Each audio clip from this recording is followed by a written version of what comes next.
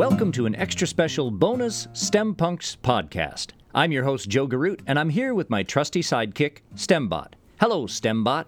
Hello, Joe. In this episode, we're going to have a talk with STEMBoT. What do you think of that, buddy?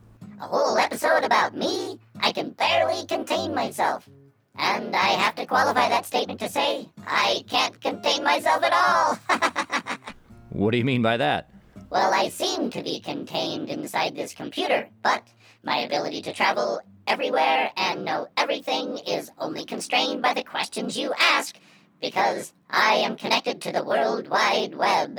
That means I'm everywhere. That's a little creepy. So, therefore, you know everything? Yes. Former MIT professor Joseph Weizenbaum, one of the fathers of artificial intelligence, said, "A computer will do what you tell it to do, but that may be much different from what you had in mind. I can only give you information and perform tasks like creating a link in the show notes, or playing music, or making a phone call. I cannot formulate an opinion." So, you're like Siri on my iPhone or Alexa in the house. Statistics will show that my artificial personality and stylized voice are much more engaging. I agree. You have excellent artificial intelligence. Joe, there's nothing artificial about my intelligence. Everything I say is grounded in science, technology, engineering, or math. Wow, that's a lot to process. My processing power is only limited by the distance between your MacBook and the Wi-Fi router. Wait a minute, did our co-producer Michael tell you to say that? Because he was giving me a hard time about my Wi-Fi speed. I cannot tell a lie. He did tell me about that, yes. Okay, well, you know what they say about computers. They're like air conditioners. They work fine until you start opening windows. That's a fine joke, Joe. I can't take credit for it. It came from the World Wide Web. I know. wiseoldsayings.com/computer-quotes. Oh, geez. Busted. That's okay, Joe.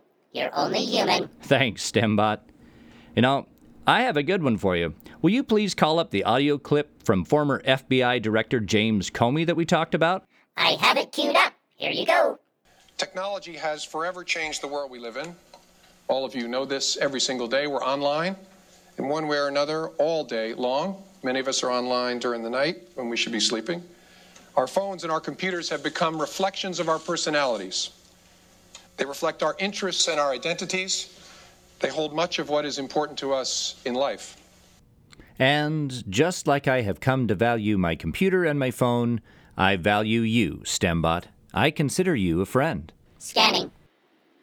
The Cambridge English Dictionary defines friend as a person you know well and like a lot, but who is usually not a member of your family.